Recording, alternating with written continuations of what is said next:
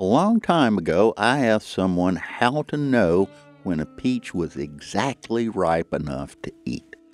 And the answer was this: if you bite into it and the juice runs all the way down to your elbow, then it's picture perfect. And it's best to stand over the sink when you eat it. But today, when I walk into the big farmer's market near my house, finding Georgia-grown peaches is a hit-or-miss situation. It's been a rough year for Georgia peach growers. Our unusually warm winter, coupled with an unexpected late frost, hurt the peach crop something awful. Really awful. So awful, in fact, that our peach farmers will lose about 95% of their crop this year. Two causes for this disaster: climate change and just plain old bad weather. As GPB's Grant Blankenship reported, peach trees need a certain number of what growers call chill hours, or time in which unopened blossoms are in sub-45-degree temperatures before they can make fruit.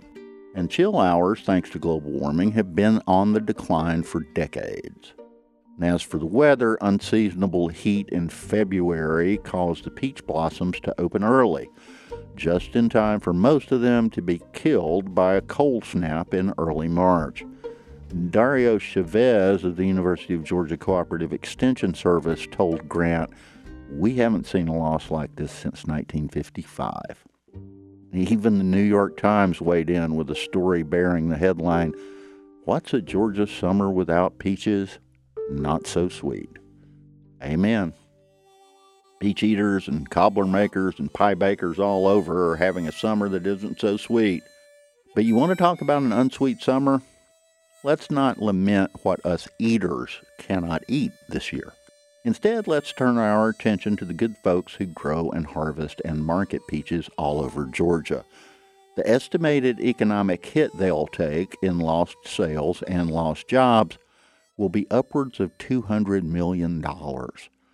So this year, if you stop at a fruit stand or orchard and see no peaches there, don't you dare get huffy and complain to the proprietor about the lack. As peach eaters, it's not just our job to pay the farmers who grew the fruit. It's also our job to tend to the farmers themselves.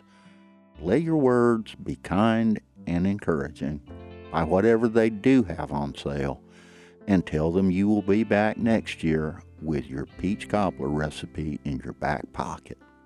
Come visit us at salvationsouth.com.